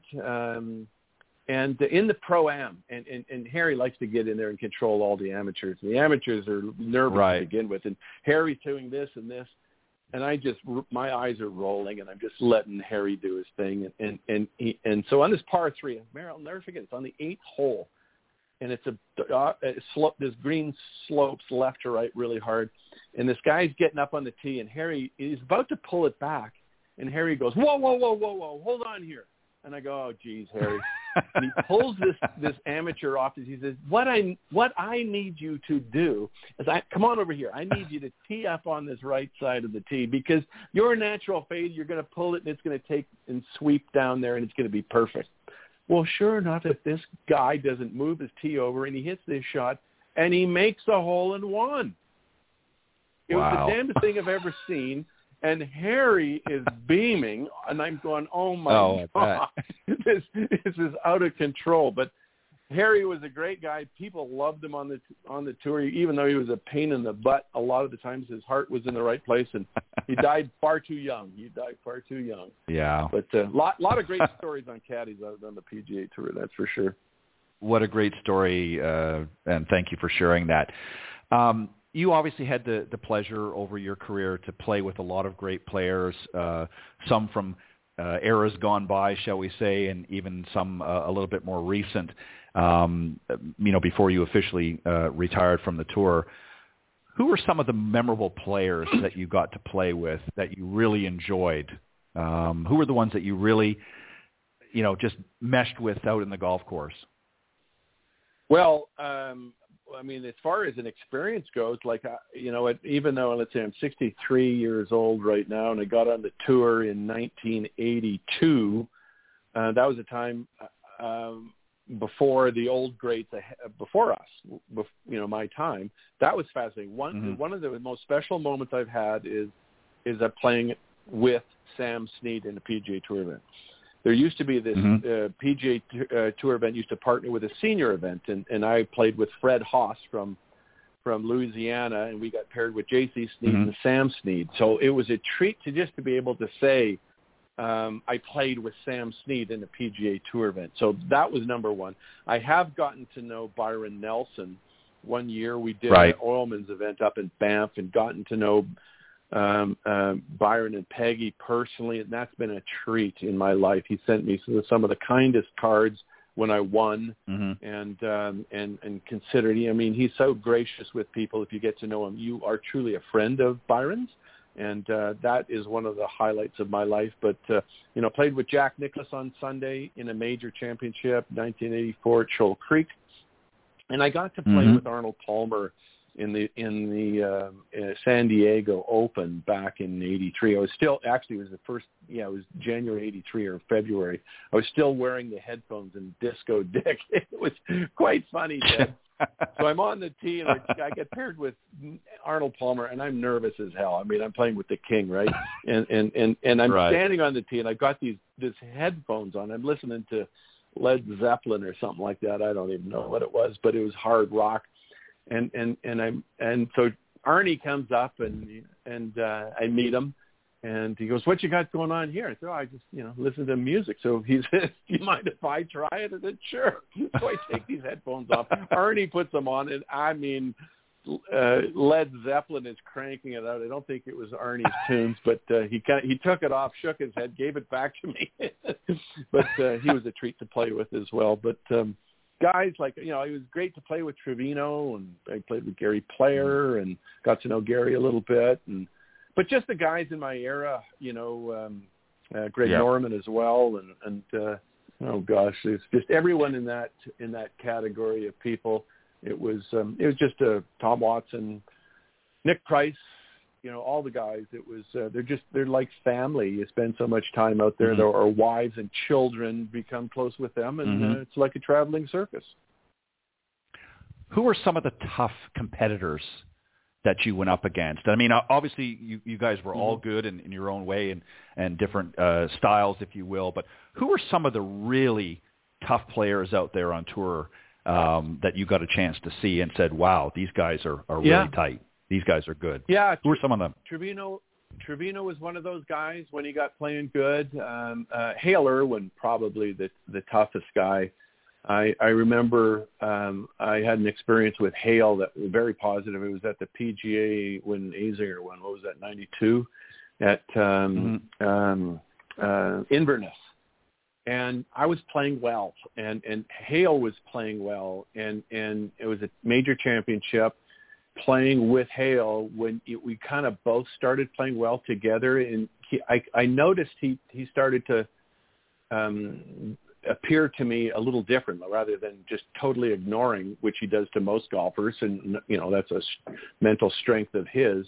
But there was a rhythm thing. I was playing well, he was playing well, and he was giving me the nod. Same with Ray Floyd. I played with Ray Floyd at the U.S. Open up in Rochester as well.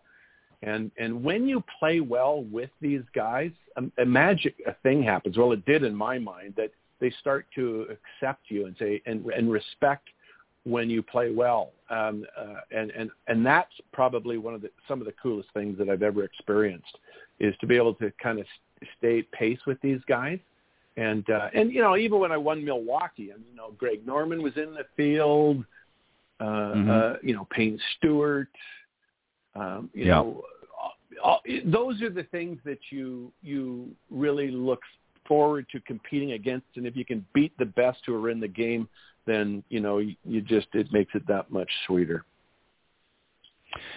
Yeah, there were some great, players. You've mentioned a number of them, and they were fun to watch.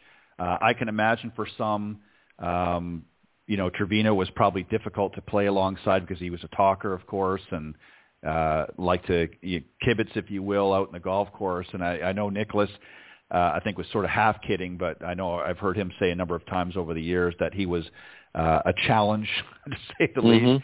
Were you somebody? Yeah. Well, I'm trying to put it polite in case he's listening. Were there players, and again, you don't have to get into specifics, but were there players that you found it more difficult to play up against?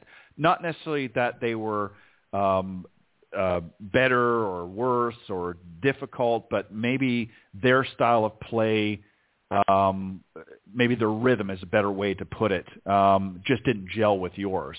And I'm sure that happens a lot out on tour, where you're maybe a quicker player, they're a little slower, and it throws you off your route. Was there anything like that? Again, you don't have to name names, but were there times like that for you? And if so, how did you overcome it? Oh, yeah. You have to learn to play with your best friend and your worst enemy. I remember one time at Colonial, I'm playing with a fellow, and he's just notorious of not being a nice person. Let's put it that way. As nice as I can put it. And so you try and just go play your own game. And I remember we're on the par 3 over the water, the hole where Annika birdied at Colonial. It's in Fort Worth, Texas, and it starts to open up and pour. So and this guy he likes to get his nose into other people's business all the time, and I can tolerate guys like that, not a problem whatsoever. So it's pouring, and I lag my putt down there, and it goes down there about 2 inches away. And I grab my umbrella from my caddy, leaving him in the rain. I put the umbrella over me, and I walk up and tap my ball into the hole. And he bolts out, "You cannot do that." And I go, "You cannot do what?" He says, "You cannot have that umbrella over your head while you strike a putt." I go, "Yes, I can." He says, "Need to call the official." I go, "Let's call the official." So Glenn Tate, he comes driving up in his cart, and this guy is such a horse's rear end that he doesn't want to do it discreetly. He wants to make a noise of it. So I walk over to Glenn. He comes up, and he goes, what's the situation? So I tell him, I said, Glenn, I'm holding the umbrella over my head while it's pouring rain, and I tapped in. And I'm telling him the situation, and from 50 yards, this guy goes, Glenn, will that be one shot, or will that be two? And there's no penalty. And he says, no. And he says, well, that's an artificial, thing protected. And I said, so's your rain jacket. Says, you know, so when I put it in perspective, there's no penalty. And then we're going down the next one that comes over. And I'm just going, I know what this guy's all about. He says, well, hey, listen, no hard feelings. And I just said, well, I think it's best you just walk on the other side of the fairway. And you just leave it like that. But you've got to have, if your emotions aren't in control, those things, you can't let them get in you, because there's enough horses' rear ends out there in this world, and there's plenty of them on the PGA Tour, where you've got to take care of your own business. And if you're a bit concerned like that, you're probably not going to make it very long. Right, and like you said, it's in every aspect of life. Obviously, we all work on our swing, we work on our game, but we also admire another player's approach to the game. Whose swing on tour, both when you were out on tour and today, do you admire? Do you say, wow, they got a great swing, or I really like how they approach the ball? Freddie Couples comes to mind. A lot of people were very envious of Freddie's swing. Another one was Ernie Els, very smooth, very fluid. Was there anybody out on tour at the time when you were playing whose swing you really admired, or even their game that you really admired? Yeah. Nick Price. Nick Price, when he came out, we came out the same, year in the qualifying school. My second go around in 1983. I remember playing a practice round with him and had just watched him play well and contend in the Open Championship. So he came over, and Nick wasn't a world beater at the start. It took him 5 or 6 years to kind of catch his way. But in his prime, Nick Price's swing, to me, it was on plane, it was structured, it was tight, and it was stable. I loved Nick Price's swing and how he could compress that golf ball down the line. It was it was beautiful. So that's a physical swing that I loved. I played with Ernie in 92 in Hong Kong. Ernie had a great golf swing as well, structured, powerful, but not as tight as Nick's pro. Nick's was tight. And to me, it was fantastic. Today I was looking at Adam Scott's swing. I think Golf TV put it out on Twitter to music, and boy, oh boy, is that a gorgeous golf swing. And quite frankly, with that, I think he may have, technically the best golf swing there is. And unfortunately, I think with that golf swing, from a mental perspective, Adam I wish he had a desire that was just as strong as the swing, because I think that thing given into a real hard, determined champion's mind would have produced a lot more major championships.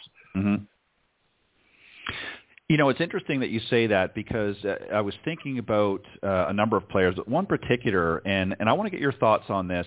We see so many players that have incredible swings, incredible ball strikers. Luke Donald comes to mind, and the reason why I bring him up is there was a time out on tour when he first came out and he started working with Ledbetter, and his swing was just incredible. Struck the ball well. They were even talked. They said that they thought at that particular time and moment in his career that he was becoming one of the best ball strikers on tour. But yet his repertoire not repertoire, what's the word I'm looking for? His resume of tournaments, wins, in other words, is pretty light. Why is it, and the reason I'm asking you this, Dick, is because from an amateur standpoint, there's a lot of amateurs listening tonight that go crazy on trying to perfect their golf swing, and yet it doesn't yield results. Why is a player like a Luke Donald, not him personally, but just in general, that has such a phenomenal swing, can belt the ball a mile, can get it just wherever he wants to go, but can't seem to put the numbers together to get a win? Well, Luke Donald was the number one money winner on the European Tour and the PGA Tour in the same year. That's an accomplishment no one has ever achieved. And I think when you play the European Tour and the PGA Tour, boy, you're burning the candle at both ends. And Luke's not a big dude. I mean, I think if you want to have stamina, you got to be built literally like a bull in order to have stamina of a bull. And I think Luke he's probably a little smaller than I am. And I think there's, I think he structurally has a great swing. I think it's a little loose. It could be a little more tighter from my perspective. Because I think that's where you get the sustained ball striking, and when your ball striking is still real good, that's what you want to get to. But I think you're absolutely right. I think when people do go to, I don't care what, there's a lot of guys, if you're in search of constantly improving your golf swing, if you think that improving your golf swing and perfecting your golf swing will make you a better player, that's a problem. And sure, having a fundamental golf swing is important, but golf performance in golf tournaments is very different than having a good golf swing, and that's what MindTrak is all about as well. And it's important. So the people that are great champions have great, powerful minds, and I think it's important that we look at that in that direction. Is specifically when it relates to performance. It's more about how you perform on the golf course, and there's a couple of components on that are more important. That it shouldn't be about golf swing. Right, and this is going to be a great lead-in to talk about MindTrak now. I want to shift gears one more time as we sort of ease into the latter part of our discussion tonight. There was obviously moments, as any good player has, out there. You're striking the ball well, everything's going well, but mentally things aren't just coming together. There came a point in time you talked about here, and you mentioned it the last time, where sort of the light went on, and you said it was in the final round of the 2000 U.S. Open at Pebble Beach, where you sort of had that breakthrough moment. What was the realization that you discovered at that point? What was going on before? Let's back up. What was going on before then? That, yeah, and what was it? What was about that particular moment that a light went on and said, "Aha, here's what the problem is. Now I get it." Yeah, in 1999, I was coming back to the PGA Tour after taking a bit of time off, and I really wanted to make some changes. Number one, in my putting, I wanted to be a better putter, and obviously a better player. And at the end of 1999, I was trying to access the present moment. I read enough books, worked with enough sports psychologists, that I knew that in order to play your best, and I played my best, and everyone plays their best when they're in the present moment. And I found out that every time I got into contention, I couldn't get in the present moment. I would get too anxious. And I think every golfer can understand that. You don't need to be a tour player to understand that. So I said, I have to change something because I'm going backwards in these situations. And so I started to look at where my attentional focus was, and it was always on the score or always on the result.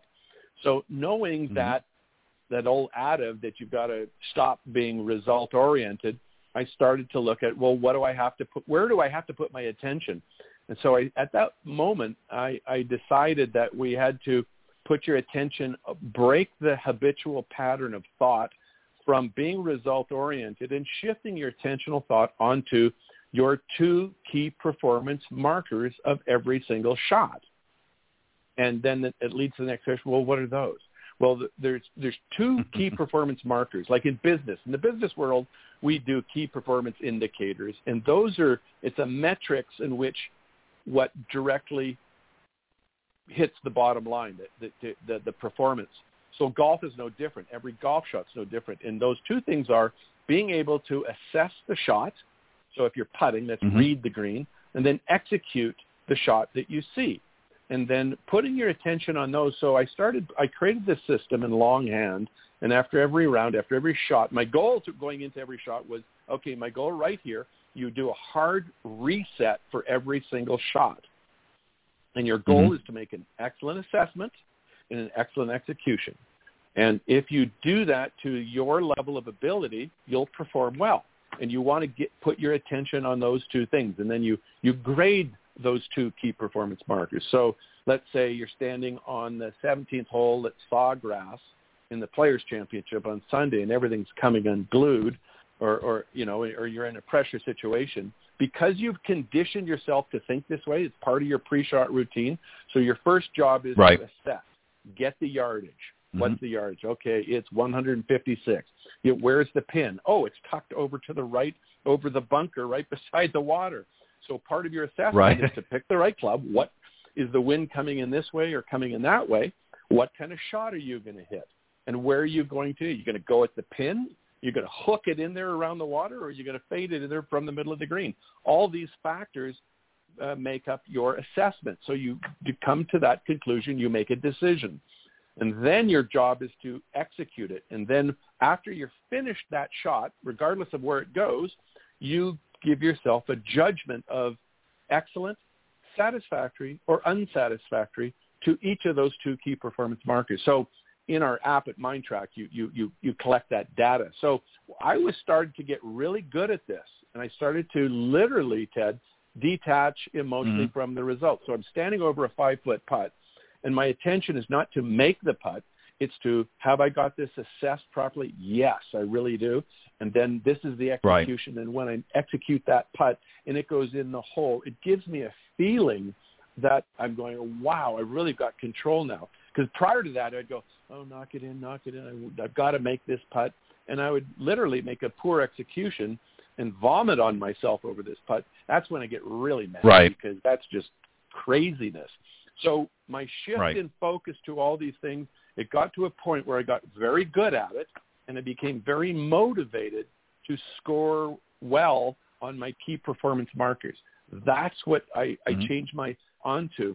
And when I did that, I literally didn't know where I was on the score, and it didn't matter. I kept it up, and it got me to the point where I shot on Sunday. I went out there.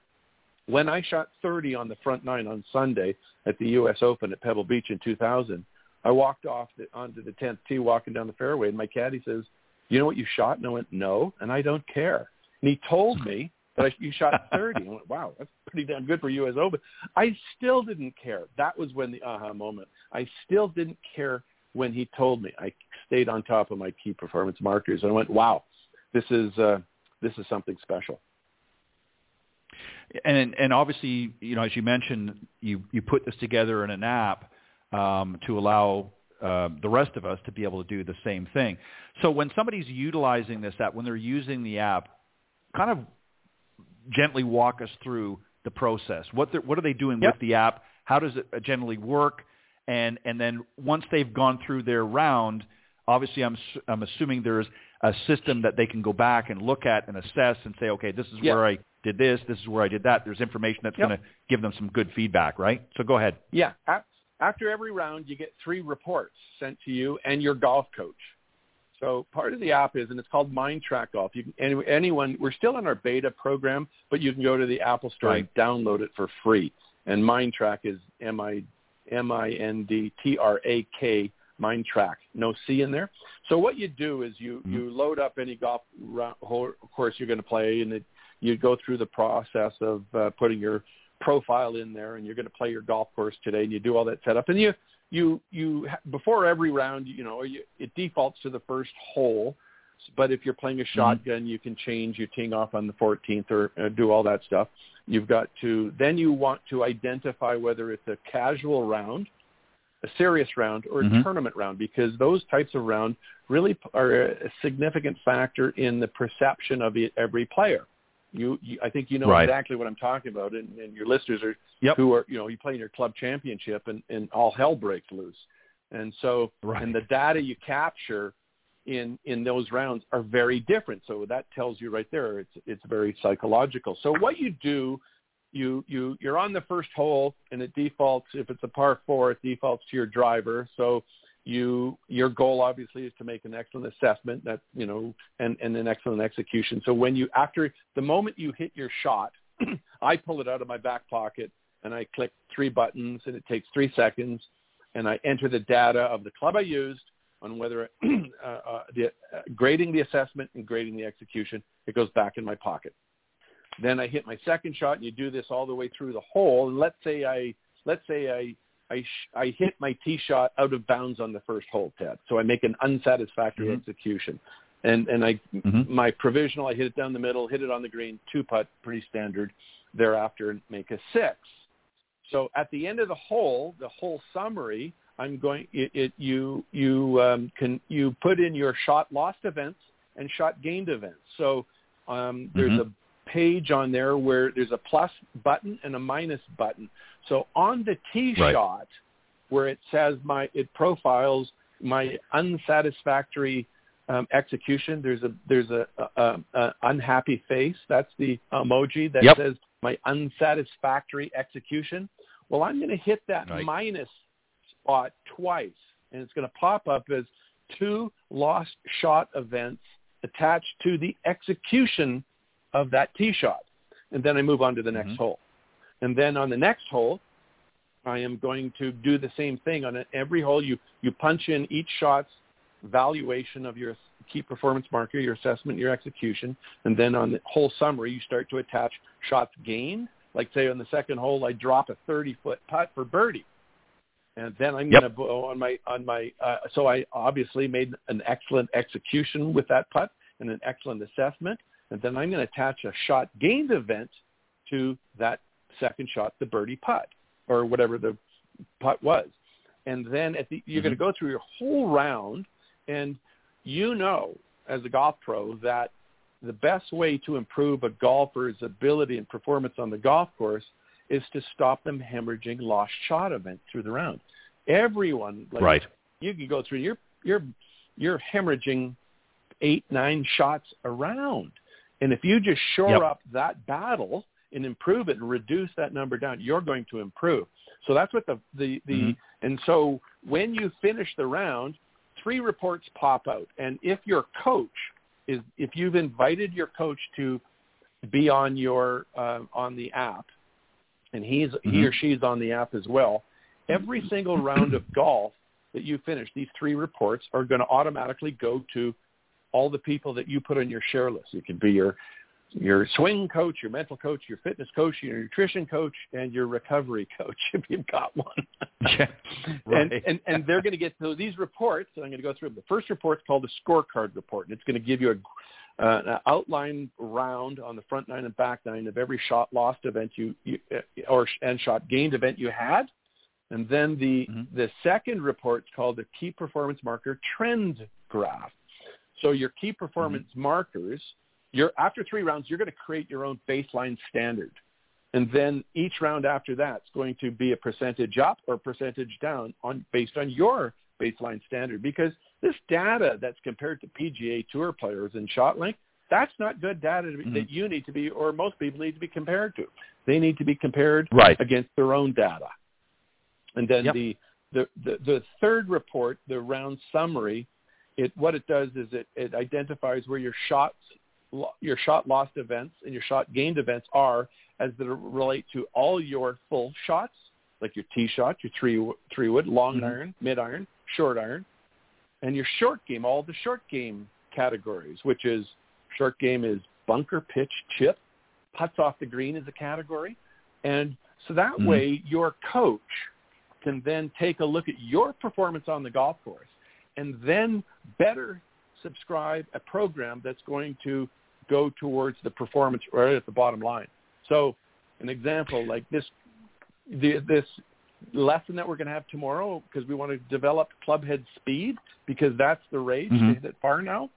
We say, you know what? I see you, Ted. Your round the past few weeks, you're really losing a lot of shots around the green because you're not assessing the green properly. We got to work on that. Right. So I hope that makes a little sense. No, that makes perfect sense. And as a coach, you want to be able to eliminate a lot of the guesswork. So this is really what this is doing for a coach. And obviously, if somebody's working with a coach or a teacher professional, you definitely want to have them on your list and share that information, because that's invaluable data for us to have to be able to look at our players and say, okay, here's what they're doing, here's where the areas that they're showing weakness and so forth. And, because otherwise they're just coming to the next session and, you're going through that process verbally and trying to, get an assessment. So this way it helps me as a coach to be able to prepare ahead of time. If they've played last weekend and they're not coming to see me until next week, getting that information in real time, I'm able to look at that and assess what needs to be focused on. So when they come to the next session, I can say, okay, here's what we need to get down to business on. So no, I think it's fantastic, and I like the simplicity of how it works. Go ahead, sorry. And when we commercially launch, what we anticipate we're going to be able, this is going to be a revenue generator for a lot of coaches. First of all, they're going to be able to expand. Like, we don't want them to stop their principles of teaching their version of the golf swing. Sure. But they need to also adapt into kind of this importance of mental fitness to their students. And golf is a perfect metaphor for life. We all know that. But it also allows the coach to see their key performance on the golf course where their shots are being lost. But more importantly, to expand into this mental fitness aspect of performance and trying to get their students, because the real kind of inflection point where you get into the zone is conditioning a person's swing. Say you've gone through some swing changes, is getting them to a point where they're letting it go. That whole kind of you have to give up control in order to gain control, that the great George Knudson always said. So you're out there executing shots on the golf course, not playing golf swing. And then once you're able to let go of your execution, just let it go, and not try and be bound up by mechanics. And when you get to that mindset where you learn to detach emotionally, this is where the zone is. And Ted, this is where that inflection point of performance really makes a difference. And that's when people go low. And that's what happened to me on that Sunday when I didn't know I shot 30. My caddy said, do you know what you shot? And I went, no. And that's kind of the mental aspect that we want to, you can't get into that state of mind all the time, but you want to be able to access it a lot more often and you got to stop this mind chatter. One of the biggest problems in golf is, when golfers are left to their own device, without any guidance, they absolutely routinely cultivate a harmful interpersonal perspective. They talk bad to themselves. Golfers talk the language they use to themselves in their own interpersonal dialogue. You would never speak to anyone like that, or else you might get shot. So and the other thing too. The other thing. Ahead. Sorry, go ahead. No, finish your thought. So it's important because people's they have poor to outrageous self-dialogue. You got to stop that. And you've got to get to a point where your ego's out of the game, because your ego is just constantly, looking for, results, expectations. They're concerned with what other people think, and you've just got to stop that in order to access the present moment. Yeah, I couldn't agree more.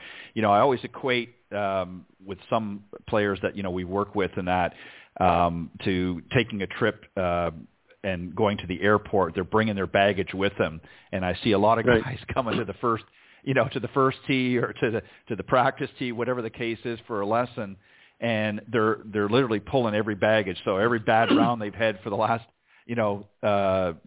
few months, or even last practice session that didn't go the way they wanted to go, they're thinking about that all the time, and they're never moving past it. So you're exactly right. I mean, the self-talk, the self-dialogue is so damaging in golf, and it's probably one of the worst games where people do that. Most other games, it's so it's a quick reaction, that sort of thing, and you don't have time to think. But golf, you get these guys standing over the golf ball for 3 minutes, right?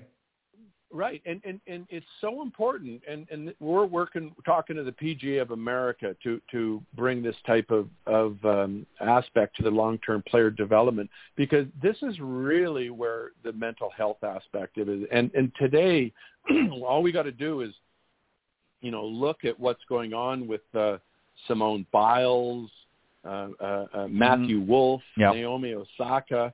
Cameron Champ has just made some remarkable changes of what he's doing. Now, and take a look at Patrick Cantlay. And now I'm giving examples of people that are struggling with their thoughts and anxieties and those who have mastered them. Patrick Cantlay, what he's been doing in the past couple of weeks, going up against, DeChambeau and John Rahm the last 2 weeks, in the manner in which he's doing it with his game is just exceptional. So he is just as good as Tiger Woods in his prime and Jack Nicklaus. Now, what he's doing and not getting too excited, his emotional maturity. So we, as instructors and coaches, this is what we must instill into these kids and get them to a point where their personal identity is not wrapped up in their game. Because if these golfers think they're better people when they play well and have less value when they play poorly, they are mistaken. And we as the coaches have to get on top of these younger people's mind when they're in their formative years, and so they can mature into not only good golfers but better people in life. I couldn't agree more, and it's amazing how many young players, a year or two out on tour, when things aren't going the way that they, would expect or hope that they would go. How many of them just want to walk away from the game? And it's because, again, it's what's going on, the dialogue that's going on in their head. It's not that their game isn't solid. It's not that they can't hit the ball. They would have never made it there to begin with if they didn't have a good, solid game. But mentally, they just are not able to hold it together. And that's the difference between somebody like a Tiger Woods and some of the other players out there that have just as good a ball striking ability as he did, but they just didn't have the same mental strength, or Jack Nicklaus. And you're right. That's what has to be worked on. They have to be able to have that self-talk. But I hate to say this, but we gotta wrap up. And I've enjoying the conversation. And as always, it's interesting, and I appreciate your insight into life on tour and some of the stories that you shared earlier. And I'm definitely going to have you back if you'll come back, and we can talk some more. But Richard, as always, thank you very, very much for spending some time with me. And for the folks that want to learn more about MindTrak Golf, go to mindtrakgolf.com. All of the information that Dick was talking about tonight is on their website, and you can actually click on the link there to the Apple Store, and you can download the app for free presently, and learn a little bit more about MindTrak Golf. But Richard, thank you very, very much. I appreciate you coming on and sharing some insight with my audience. Well, Ted, it's always a pleasure. We, an hour goes by so quickly, and I'd be happy to be on your show anytime you want. Well, I'm glad to have you back, and I'm going to hold you to that. I'm going to get you back on here. Okay. We got lots of things. I wanted to get to some Mo Norman stories, but we'll have to get that another time. I'm sure you have a few. I've got a couple myself, but we'll have to save that for another time. But again, Richard, thank you very much for spending tonight on Golf Talk Live. It's a pleasure as always, and much continued success. Keep us updated on MindTrak. Let us know how everything's going, and I'll have you back on again real soon. Thank you, Ted. All right. Have a good night. Good night. All right. That was my very special guest, Richard Zokol, founder and developer of MindTrak Golf. Again, you can go to mindtrakgolf.com, get all of the information there, and you can download the app for free at the Apple Store. There's the link right there on the website, and you can go there and check it out for yourself. I strongly recommend that you do that. Also want to thank again John Hughes and Pete Buchanan for joining me a little bit earlier on this evening on Coach's Corner. Thanks, guys, for always bringing your best, and I look forward to seeing you guys next time. Have a great weekend, everybody, and again, our hearts and thoughts and prayers go out to all of those families that were affected by September 11th. Of course, the memorial, again, the 20-year memorial will be this Saturday, and there'll be, I'm sure, lots of coverage on that. But again, our hearts and thoughts and prayers go out to all of those families that were directly impacted, and obviously all of the folks here in the U.S. that have forever had their lives changed as a result of those events. So again, we're keeping you in our thoughts and prayers. God bless everybody. I'll see you next week right here on Golf Talk Live. Thanks for joining us. We hope you enjoyed this week's broadcast of Golf Talk Live. We'd like to thank this week's Coach's Corner panel, and a special thank you to tonight's guest. Remember to join Ted every Thursday from 6 to 8 p.m. Central on Golf Talk Live. And be sure to follow Ted on Facebook, Twitter, and Instagram. If you're interested in being a guest on Golf Talk Live, send Ted an email at ted.golftalklive@gmail.com. This has been a production of the iGolf Sports Network.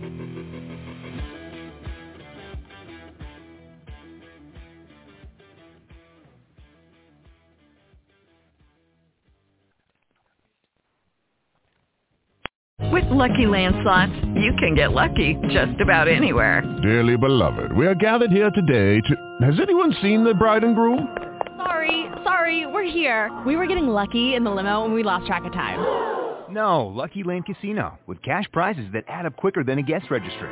In that case, I pronounce you lucky. Play for free at LuckyLandSlots.com. Daily bonuses are waiting. No purchase necessary. Void where prohibited by law. 18+. Terms and conditions apply. See website for details.